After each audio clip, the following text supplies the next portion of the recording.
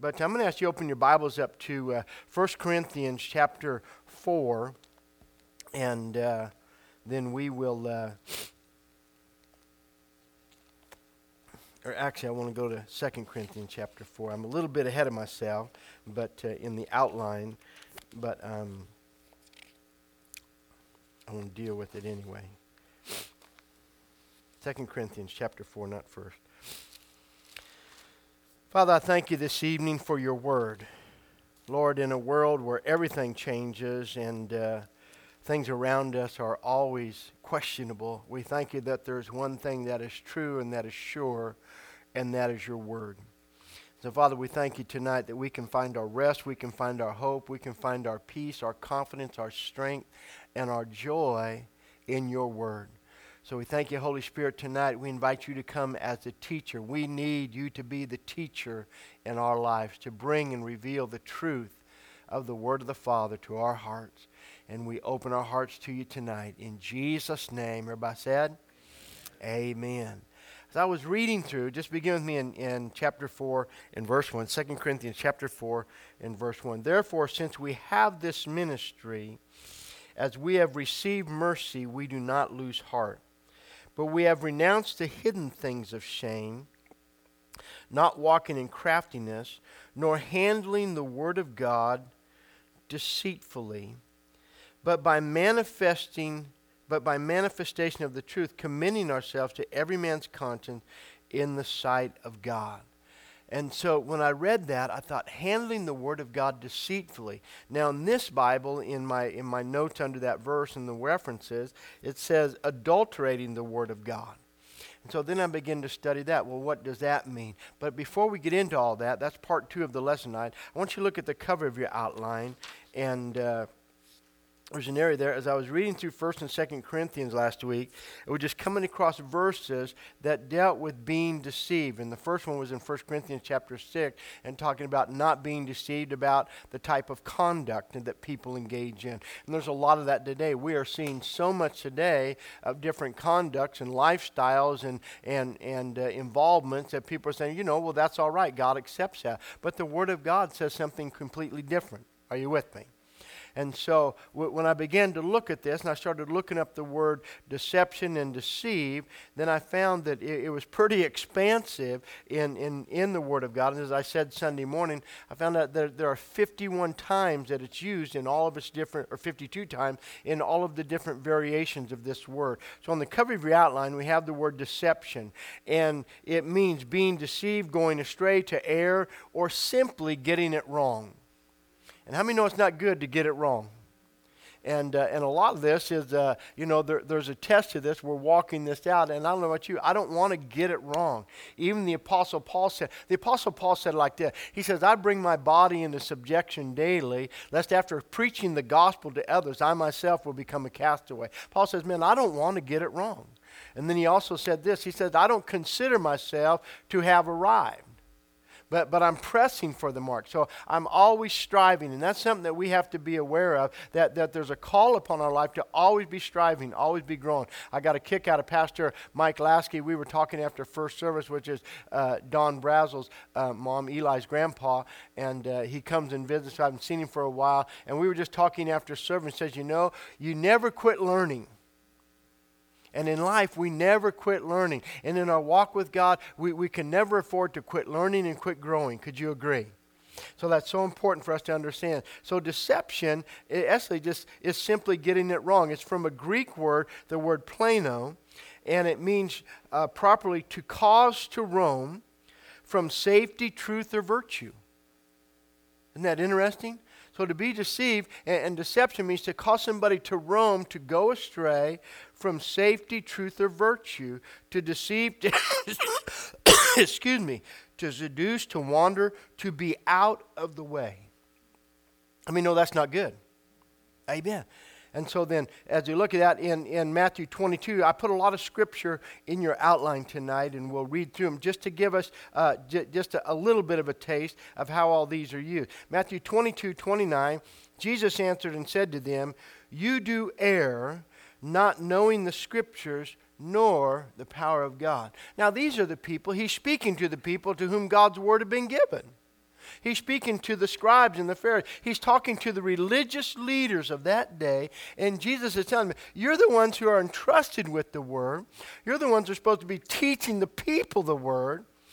And the way you're approaching me and the questions you're asking me are telling me that you're in error. You've gone astray. You've roamed away from the truth. And then you're also leading people in that error. I mean, Jesus talked about the blind leading the blind. Amen? And so it's so important that we learn that. In fact, I was having a conversation with a gentleman the other day and just talking about things. And I just always tell people this. I said, there's a lot of good opinions, a lot of good thoughts out there and everything. But I do this. I'm just a word guy. All I know is the Word of God. So if you ask me a question, you give me something, you ask me, I'm going to filter everything back through the Word of God. This is my filter. And so I'm going to filter everything back through God's Word. And that's really cool, and it talked about that, and you could deal with some of those issues and things, and there's a lot of things and viewpoints on prophecy and end times and world government and all the goofy stuff out there. But if you filter it back through the Word of God, you can keep yourself from being deceived. Amen. Or led astray. So Jesus says this, he's speaking to them, and he says, Jesus answered and said to them, you do err, not knowing the Scriptures, nor the power of God. And they were trying to test him.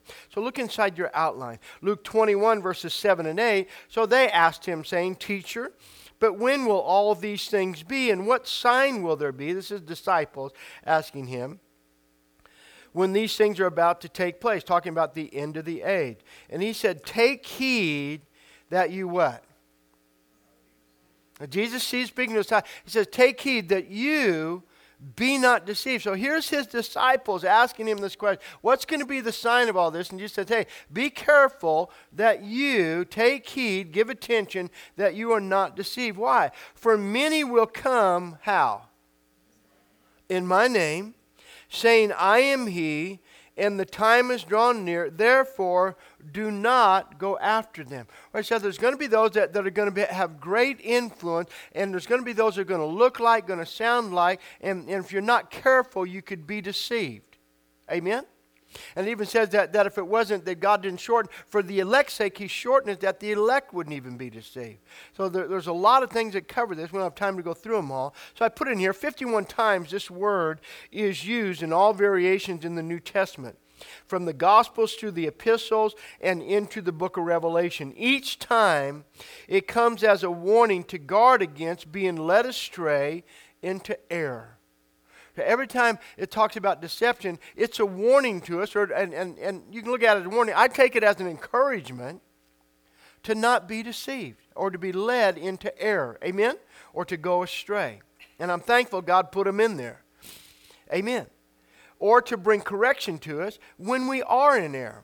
So it's used to warn us that there's a stratagem on the part of the devil to do just that, to lead God's people astray. How many aware that there is a devil? Amen. And the world, I don't think we take it seriously enough today. Christianity's gotten real casual in a lot of areas, and we don't take it quite seriously as we used to. And the devil loves it when we're casual. And we don't take him serious. I'm going to read something to you in a minute that's pretty amazing, but he has a strategy and a stratagem to lead God's people astray into error and away from the truth. Or in other words, to accept the lie as fact and to render God's word powerless and ineffective in their life. His goal is to get this word to be ineffective in your life. A couple of weeks ago, I preached on removing impotence. Taking out removing the powerlessness from our life. And so God doesn't want His church to be impotent, to be powerless. The will of God is that we be a people who walk in the life and the power and the authority of God's Word. Amen? The Great Commission, Jesus said, come on, all authority is given me, now walk in that authority. So what happens is, the question we have to ask ourselves, when we're not walking, when we're not seeing the Word of God, what has come in that's caused us not to see that come to pass in our life? Could it be there's been an influence of deception that's caused us to accept something less than the full value of God's Word as truth in our life? Are you with me? And so it's so important. We just have to challenge ourselves and give ourselves that test. So the question must be asked, must be honest. The question we must be honest enough to ask, ourselves is, why has God put so many warnings in His Word? So why 51 times in the New Testament is this brought up? Think about it. Because the devil is a master of using the truth of God's Word to promote his lie. The devil uses the Word to promote his lie. He knows how to twist the truth just enough to lead God's people astray. For a lie to be effective, it must contain an element of truth. Amen?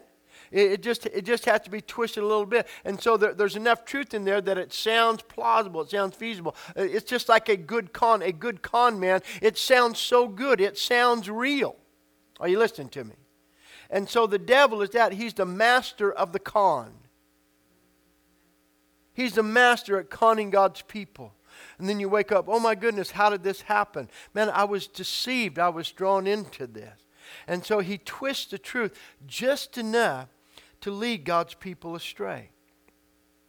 For a lie to be effective, again, it must contain an element of truth, which is why we are exhorted by Paul to study that we might rightly divide the word of truth. It is so important that every believer be a student of the Word. Not just realize, we need, God gave us pastors, He gave us teachers, He gave us people to the fivefold ministry to equip us for the work of the ministry, but that doesn't mean that we're not supposed to study. It doesn't mean the pastor's supposed to study for me.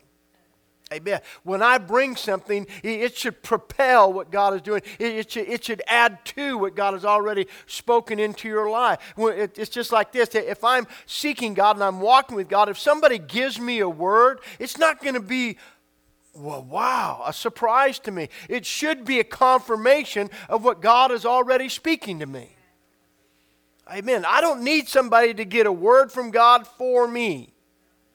Amen. So when we prophesy, it should be confirmation. It should help me understand when a word of knowledge, when a word of wisdom, God brings that affirmation to our life. Amen. If it doesn't bear witness with you, this is, I say, shelf it. And if it's God, it'll come to pass. If it's not, you don't have to waste your time trying to bring it to pass.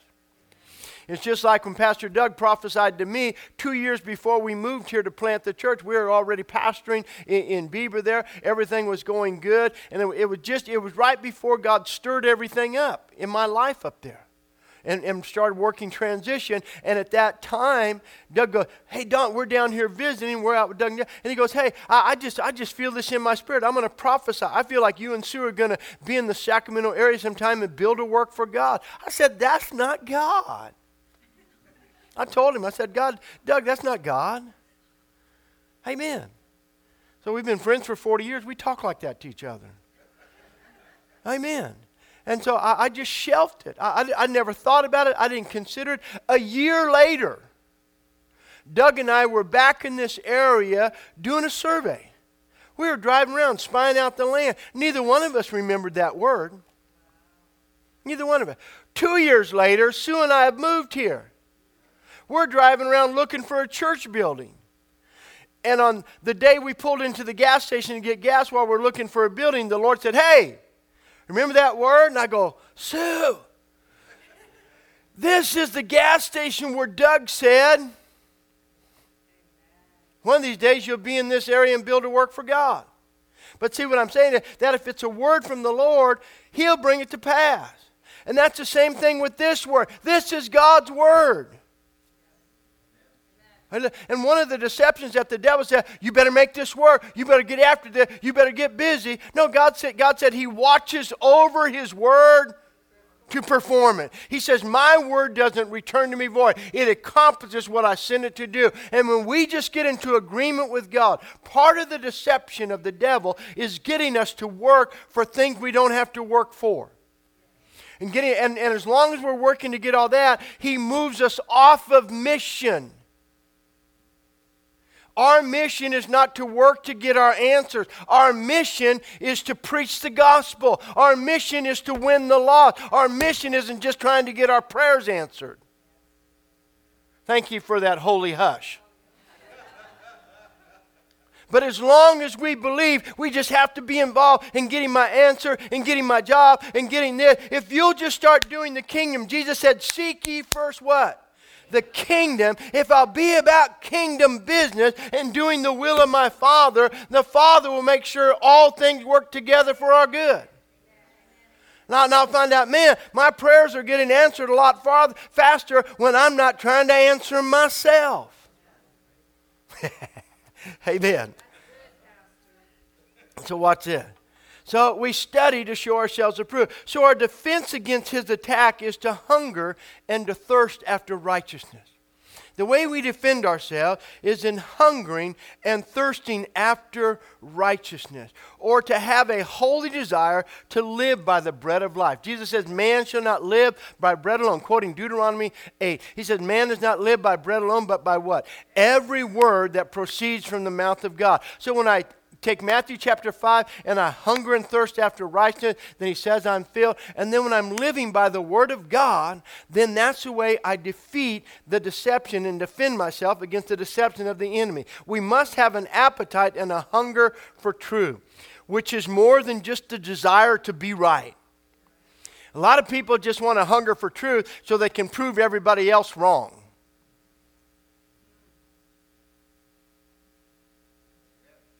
And another hush came over the crowd. Amen.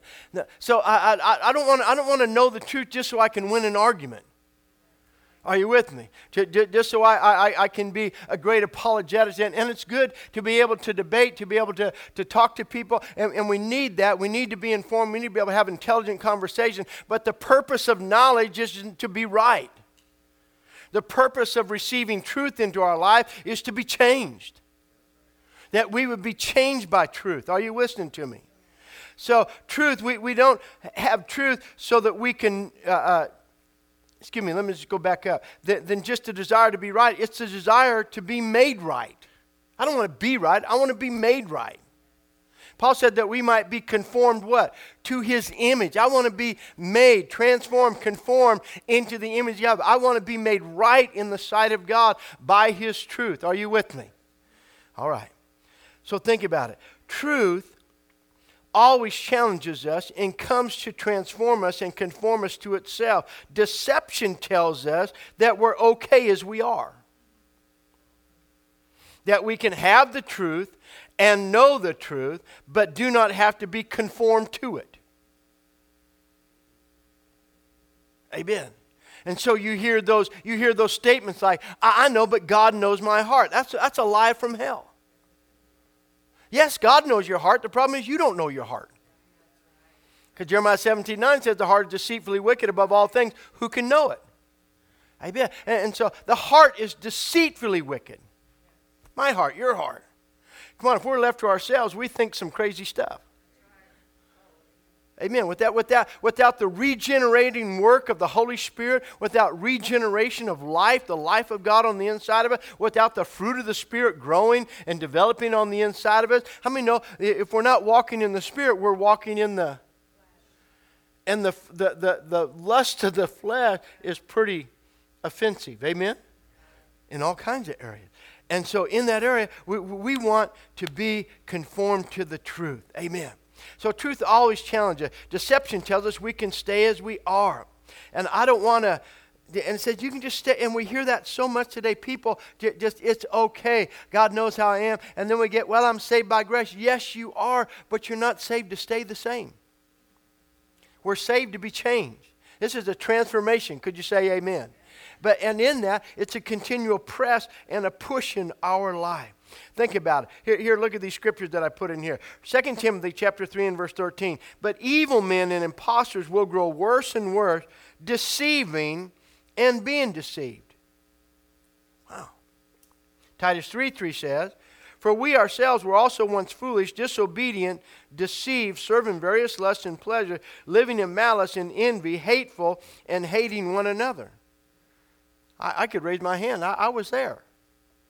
Amen. Everybody was there. But so there was that deception where, but look at what happened next. Now look at the next verse, verses 4 through 6. But when the kindness and the love of God our Savior towards man appeared, not by works of righteousness which we have done, but according to his mercy, he saved us through the washing of what?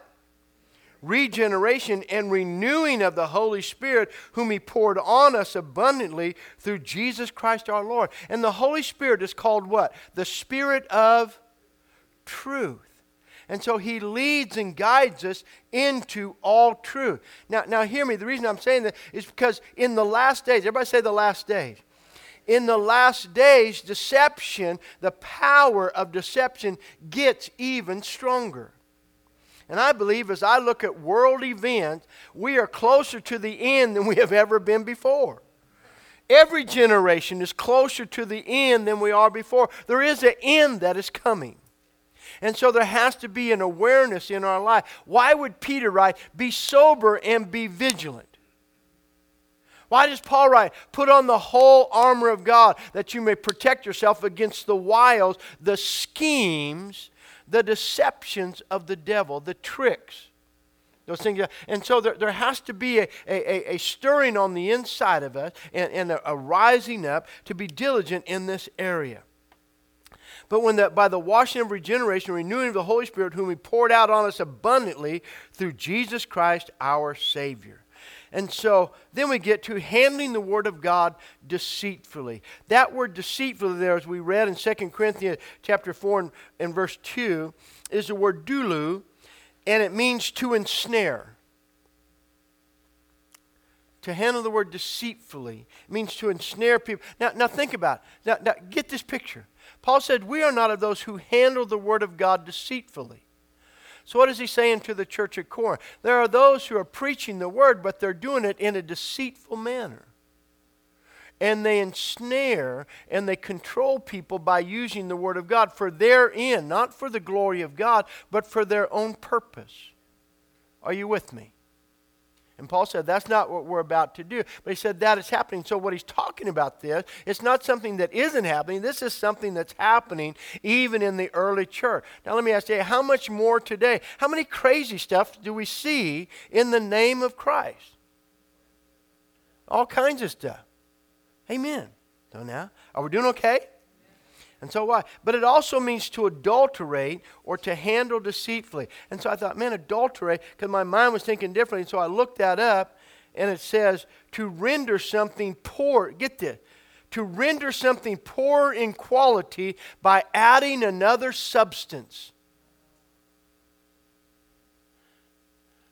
So anytime you add something, anytime the devil can allow us to add something to, what does the end of the book of Revelation? Do not add anything to and do not take anything away. Amen? But the devil knows that if he can just add little bits, just a little bit. How many know Jesus said a little leaven? Well, Jesus said, beware of the leaven of who? Of the Pharisee. And look what he said, for a little leaven, what does it do? It affects the whole lump, the whole amount. Just a little leaven leavens the whole loaf. Amen? Just that little bit of yeast. You don't have to put a cup of yeast in to make bread. If you do, you get a hot air balloon.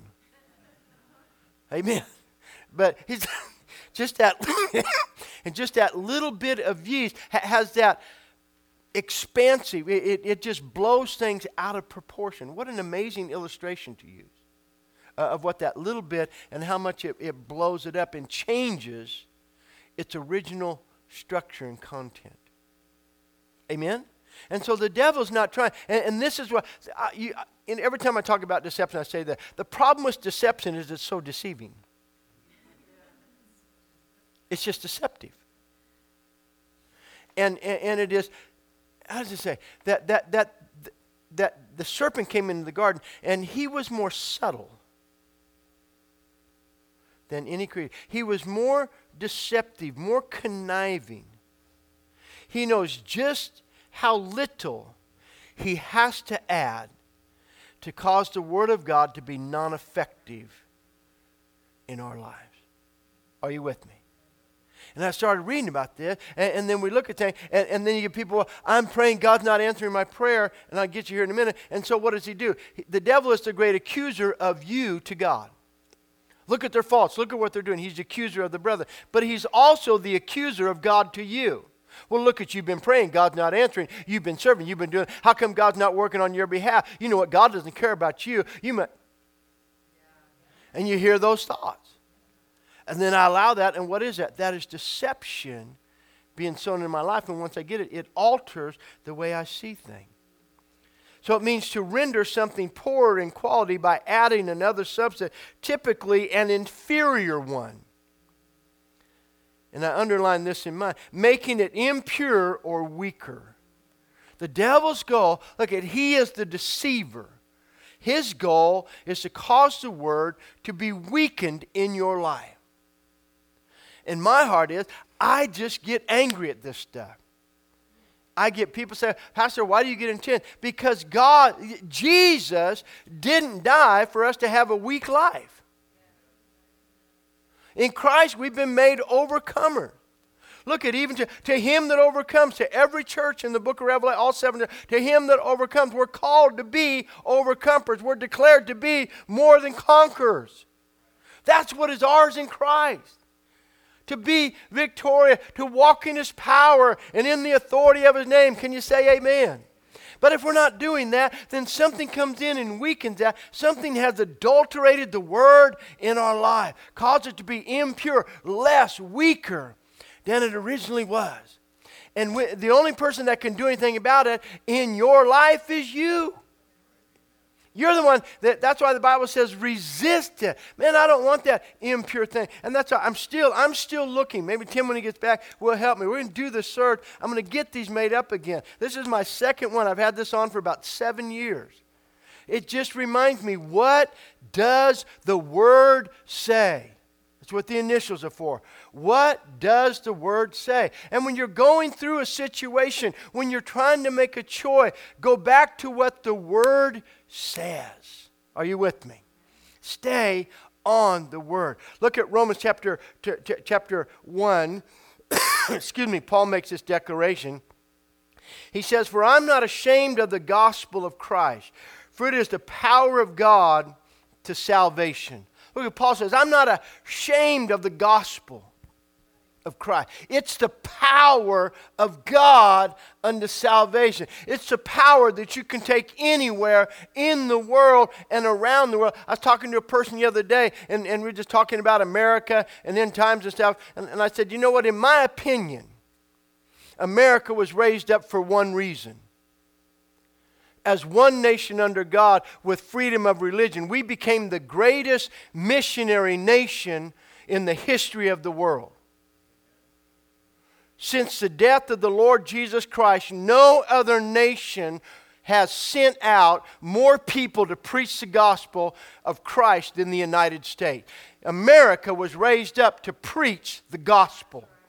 And when we were sending out missionaries, when our churches were missionary strong, and now you look at our culture today in a postmodern, post-Christian culture of America today, one thing that's waning is missionaries answering the call to the foreign field. And if America ever ceases to preach the gospel to the nations of this world, we will cease the need to be in existence in the plan of God. Are you with me? So you pick any other thing you want to do, but you have to filter everything back to the Word. God only has one purpose. He has an eternal purpose, and that's the redemption of humanity. Jesus says, I'm building my church. We were raised up to be a part of building the church, and men of God gave their lives for this to be a nation of freedom of religion where the gospel could be preached unadulterated, without compromise and without fear, and men and women of God could answer that call and live in obedience to the call and declare the gospel without fear. Can you say amen?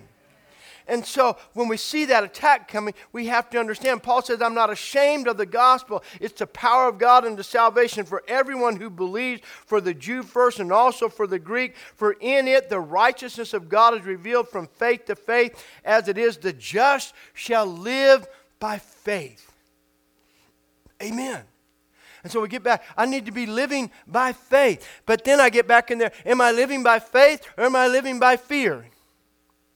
The just shall live by faith. And then we get in there. I believe the Word of God, but my response is a fear response. Come on, we should always be able to say, hey, this too shall pass. God's going to come through. God will make a way. There should always be a faith declaration in our heart. Could you say amen? There should always be a word of faith and a power upon our lips, as Cole was saying in the offering this evening. Think about it. See, anything added to the Word of God will always be inferior to it, and will make the Word of God less than it was sent to be in our lives, and diminish God's original intent for His Word. Anything added to it. Any little bit of leaven added to it. Go with me to Genesis chapter 3. Are you doing okay? Amen. I hate the devil myself. I'm serious. I hate the devil. He's a destroyer. He's a deceiver. And you look at people, and you look at them, and things happen in their life, and it's all by his deception. Look at it says, whom the God of this world has blinded their eyes. I hate that. That people are literally being blinded, or that he's taking people captive to do his will, 2 Timothy 2. That people are taken captive by him to do his will. I hate that. That people are literally in bondage, and if they don't get set free, they're going to spend an eternity in torment because of deception. Genesis chapter 3 and verse 1. Now the serpent was more cunning. The New King James. He was more, the original thing I believe said more subtle, more crafty, more cunning than any beast of the field which the Lord God had made. And he said to the woman, has God indeed said? Did God really say? Did God mean what he said? Is God really going to do what he said? What is he doing? Remember I said, he's accusing God to Eve. Bringing an accusation against God into her life. And she considers it. And that statement is a statement of deception. Has God indeed said, you shall not eat of every tree of the garden? And the woman said, we may eat the fruit of the trees of the garden, but of the fruit of the tree of the midst of the garden, God has said, you shall not eat it, nor shall you touch it, lest you die. And the serpent said, oh, you won't die. You won't die. Go ahead. God didn't mean what he said. Go ahead. Come on, he said you could eat everything. Go ahead and eat that too. Hasn't he said that? Go ahead. Eat them all. For God knows that in the day you eat of it, your eyes will be open and you'll be like God, knowing good and evil. Or God is keeping back good things from you. People still believe that lie today. If I get saved, I have to give up all the good in my life. I mean, just stupid stuff. It's deception. Now listen, it's not a lot. He's not like doing a whole bunch here. He's just throwing out just a couple little thoughts. Just barely twisting the word. Are you listening to me? So look what happens. And she acts according to that. So when the woman saw the tree was good for food, that it was pleasant to her eye, and the tree desirable to make one wise, she took of its fruit, she ate, and also gave it to her husband with her, and he ate. And they spiritually died. They didn't physically die, they spiritually died. See, he didn't tell her. See, they didn't know there was two deaths. They didn't know. They didn't know what that meant. He knew because he had already experienced it. He knew death is separation from God. Are you with me? All right, moving right along. Think about Jesus in the wilderness. Jesus goes into the wilderness. And he says, if you're the Son of God, turn these stones into bread. Been out here 40 days. You're hungry now. If you're the Son of God, you have power. You have creative power. See, you never do a spiritual act out of a prideful spirit. You never perform a spiritual act out of a prideful spirit. If you're the Son of God, take pride in being the Son of God and create bread for yourself. You never use God's power out of pride. Amen? You always walk in humility. And so Jesus said, man doesn't live by bread alone, but by every word that proceeds out of the mouth of God. So the devil goes, oh, we're going to use the word. I see. You're going to use the word. Okay, let me try. Okay, take him up on a pinnacle. He says, hey, if you're the Son of God, dive off. Because the word says that he's given his angels charge over you, lest you dash your foot against a stone. They'll catch you. He said, no, I'm not doing that. And Jesus responded with the word. Amen? And he says, oh, then take you up. Here, I'll give you all these things. Okay, so I can't get you to do that. So let's try another one. Here, all these things of the world can be yours. I'll try to tempt you with this. And then Jesus said, no, I don't need all the riches of this world. I'm to worship God and Him only. Amen? And so it just those little things. He brings little deceptions, little things to work in our life. And every time He does, it's always to bring about our demise. So hear me this evening. Look at this. The next point. There is an assignment and a purpose attached to everyone's life. You need to understand that in Christ. There is an assignment and a purpose attached to everyone's life. There is a kingdom harvest that we are ordained to reap for the glory of God. Every one of you has a kingdom assignment attached to your life. You were created by God for a purpose. You have purpose in His eternal plan. Are you with me? And so there's a harvest of the kingdom connected to your life. There are souls connected to your life. And if I said earlier, if He can get us deceived into thinking we have to work to get our prayers answered, we have to do this, and we get caught up in all this other stuff except reaping the harvest that's assigned to our life.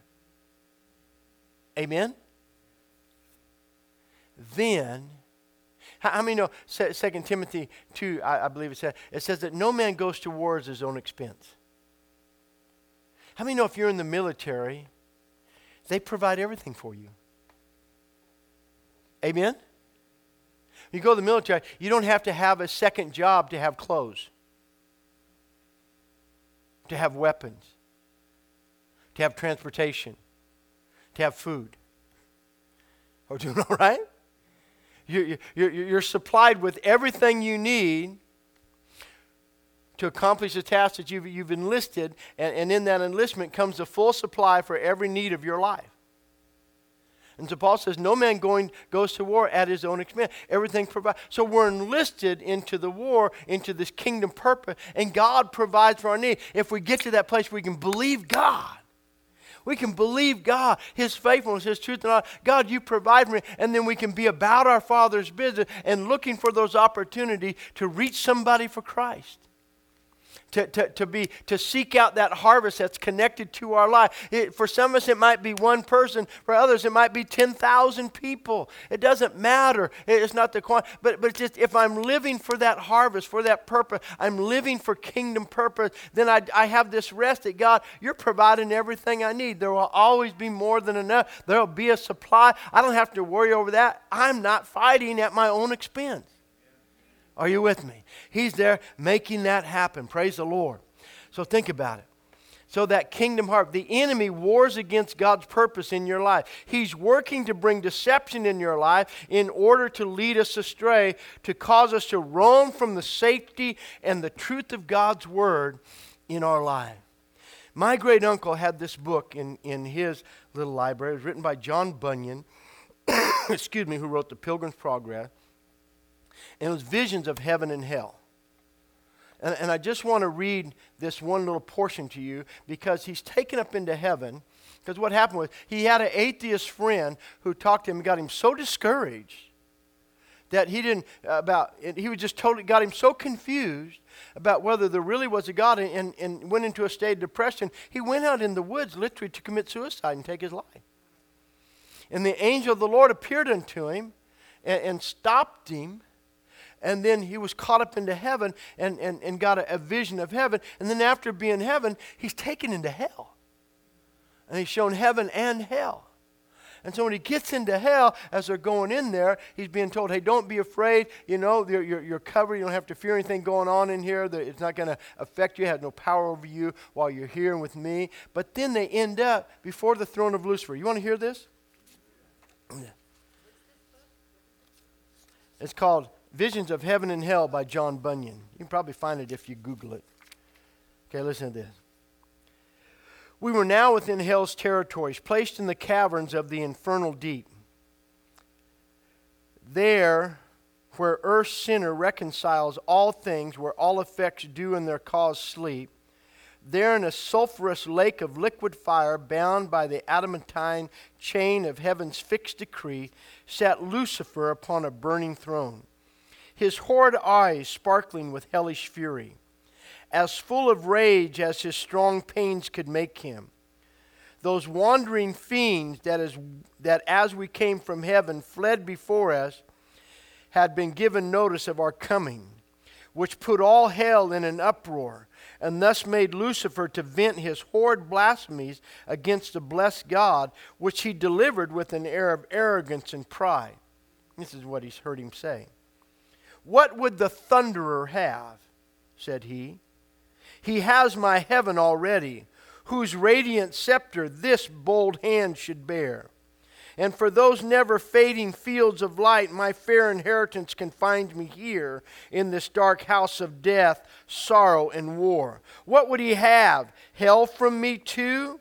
That he insults me here? Ah, could I but obtain another day to try it in, I would make heaven shake and his bright throne to totter. Nor would I fear the utmost of his power, though he had fiercer flame than these to throw me in. Though then I lost the day, the fault was not mine. No winged spirit in heaven's arched roof bid fairer for the victory than I. But he continued with a changed voice. That day is lost. I am doomed, forever doomed to this dark territories. But it is at least some comfort to me still that mankind's sorrow waits upon my woe. And since I cannot on the thunderer, I will wreak the utmost of my rage on them. So the devil knows that he can't defeat God. And he knows that there is a season. How many know the demon said to Jesus, have you come to torment us before his time? So the devil knows he can't get even with God. But what he can do is vent his rage against humanity. And if you don't understand his anger and his hatred towards God's creation, those made in his very image and in his likeness, then you will not understand the subtlety of his crafting. And once you do understand it, you will understand why it's spoken of so many times, why Jesus warned us, why Paul said we have armor, and why God gives us armor, and why Peter tells us to be sober and be vigilant, because your adversary, the devil, goes about seeking to devour and to destroy. Are you listening to me? So it is so important, especially in this day and in this hour, with everything happening, as you look around the world, God's people would be more awake than ever. Amen? Arise and be awakened in that area. Praise the Lord. So watch it. His goal and purpose is to make you a prey that he can devour with his lies. His goal is to cause you to give up on the promises of God, to accuse you to God, and to accuse God to you. Are we doing all right tonight? Amen. So why? The Holy Spirit is here to lead us and guide us into all truth, to help us not to be deceived. That's why he's called the Spirit of truth. Now think about this. Now I want you to take this one thought and think about it. Jesus declared to his disciples, and in that day, in John 16, and in that day you will ask me nothing. Most assuredly I say to you, whatever you ask the Father in my name, he will give you. What does that say? Most what? Assuredly, I say to you. Wow. How many know we can just believe Jesus? If we can't believe Jesus, who can we believe? Amen. Most assuredly, I say to you. Look what he's telling his disciples. Whatever you ask the Father in my name, he will give you. Until now you have asked nothing in my name. Ask and you will what? Ask and you will what? Ask and you will what? Amen. Why? Look at what the next thing he said. That your joy may be full. So a Christian who says, I've lost my joy, is a deceived believer. You've bought a deception. A Christian who doubts his prayers are being answered has bought into deception. And it doesn't take a lot, it just takes a little. Well, why is it taking so long? I wish God could answer prayers quickly. Amen. Pastor Tim Delina tells a story about a church in North Carolina that built a building, and there was a vacant field across from their church in this community there. And what happened is that a company got a building permit, and they actually built an adult bookstore right across the street from the church. And so the church was trying to petition the powers that be, and they couldn't get any remedy or recourse in that. And so it got built, and they're there. So the last thing they did, said, man, I guess we're down to the place where we're going to have to pray. So they did like every normal Christian church. They prayed last instead of first. Amen. So they called a 21-day fast, and they began praying, asking God for answer. On the 14th day of their fast, there was a tremendous thunderstorm and lightning storm. And somehow, lightning struck that building and burned it to the ground. Consequently, the owner of the building knew they were praying to God for an answer for them to be shut down. So he sued the church. He sued the church for praying against them and causing them to be burned down, and wanted them to pay for the rebuilding, wanted them to pay for loss of wages, wanted them to pay for loss of income, and wanted them to pay the deductible, have their building rebuilt. And so when they get to court, the prosecutor who is pleading the case for the plaintiff is saying, hey, you prayed against us, and God answered your prayer and destroyed our building. They said, we prayed, but we never asked God to destroy your building. And so they go back and forth. No, you prayed, and because of your prayers, our building is destroyed. And so finally at the end, the judge said, okay, I've had enough. I've never seen anything like this. I have the owner of an adult bookstore who believes that prayer works, and a church who doesn't. Amen. So they're denying the power of their prayer, and they're being prosecuted for God performing His word. What if we just had as much confidence as the adult bookstore owner? That if we ask anything in His name, He'll do it. Are you with me? So think about it. See, the deceiver comes to get you to doubt and to settle for less than your joy being full. Too many Christians are settling for less. Never settle for less than your joy being full. Could you say amen? Amen. Now look at this. I just put some other verses in here that you could see, but in this one area, I want you to look here, and it says 1 Corinthians 6, verses 9 through 10. And do you not know, skip down a couple there, do you not know that the unrighteousness will not inherit the kingdom of God? Remember, Paul says, do not be deceived. And that's the verse that caught me, that got me studying it. Do not be deceived. So I was curious. I thought, I've read that several times in Scripture. I just started thinking, I wonder how many times we're told not to be deceived. So I started looking it up as I was sitting around the campfire last week. Because look what he says. Neither fornicators, nor adulterers, nor idolaters, nor adulterers, nor homosexuals, nor sodomites, nor thieves, nor covetous, nor drunkards, nor revelers, nor extortioners will inherit the kingdom of God. And he's writing this to the church. He's not writing this to unbelievers. He's telling people who call themselves Christians. People who call themselves Christians and live this lifestyle aren't going to inherit the kingdom. Don't be deceived. Amen. Look at Galatians 6:7, because it ties right into that. Don't be deceived. God's not mocked. Whatever a man sows, that's what he's going to reap. If you sow unrighteousness, you reap unrighteousness. Amen. If we sow to the flesh, we reap the corruption of the flesh. Do you understand that?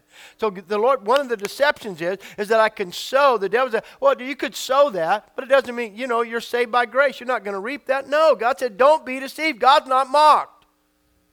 Are you with me? Whatever we sow, that's what we reap. And so we try to teach people, if you don't like your harvest, start sowing different seeds.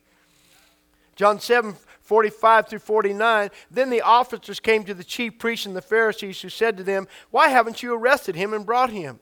The officers said, no man ever spoke like this man. Then the Pharisees answered them, are you also deceived? Have any of the rulers of the Pharisees believed in him? But this crowd that does not know the law is accursed. Now, the reason I put that verse in there because today we're being told that we're the religious wackos. That we're whacked in our head. We're living in deception. And we're believing lie. And we should be buying into the tolerance of our world. Cole's statement Sunday morning was so powerful. Turn off the noise of the tolerance of this world, of this culture. Turn that off. And listen to it. And so we're being told, and all the leaders and all the rulers are saying, hey, we haven't bought into that Jesus stuff. Are you deceived? And buying into that. Don't allow that to get a hold of you. James chapter 5 says this, brethren, if anyone among you wanders from the truth, and someone turns him back, let him know that he who turns a sinner from the error of his way will save a soul from death and cover a multitude of sin. It says that James exhortates you, hey, they're brethren that go astray, they go error, and if we bring them back, rescue them from that deception. Are you listening to me? So that's a necessity upon our life. 1 John 1 verses 8 through 10. If we say we have no sin, we what? Deceive ourselves, and the truth is not in it. Amen. See, as long as we're putting off the old man and putting on the new man, we have the potential to err. And that's why we continually confess our sin. We keep up-to-date repentance in our life. Somebody say amen. And so he's faithful and just to forgive us. But if we don't say it, then we make him a liar and the truth is not in us. Praise the Lord. Skip down with me to the last verse. The very end. 1 Corinthians 15:33 is where I read this too and it got me. It says, don't be deceived. Don't be deceived. Evil company corrupts good habits. Amen. And so it's one thing to be salt and light. It's another thing to be wrapped up in the wrong place. Guard your heart. Walk in the right way. Amen? Come on, just hold on to that one statement that Jesus said, you can ask anything, that your joy may be full. Don't let the devil be the deceiver. Hear that again. He has one purpose. He is venting his vengeance and his rage against humanity. And everything he does is to rob you to make your life less than what Jesus died for it to be. That just torques me off. If I wasn't a pastor, I'd say something inappropriate right now. Amen. It just infuriates me. Amen. I asked David to play that song again. And that last song. I'm no longer a slave to sin. Amen. I'm a child of God. You need to understand that you need to have all the confidence and the boldness that you are a child of God. You need to walk in that authority. You need to walk in that confidence. So I'm asking you, you can leave the lights up. Let's just stand together. But David, just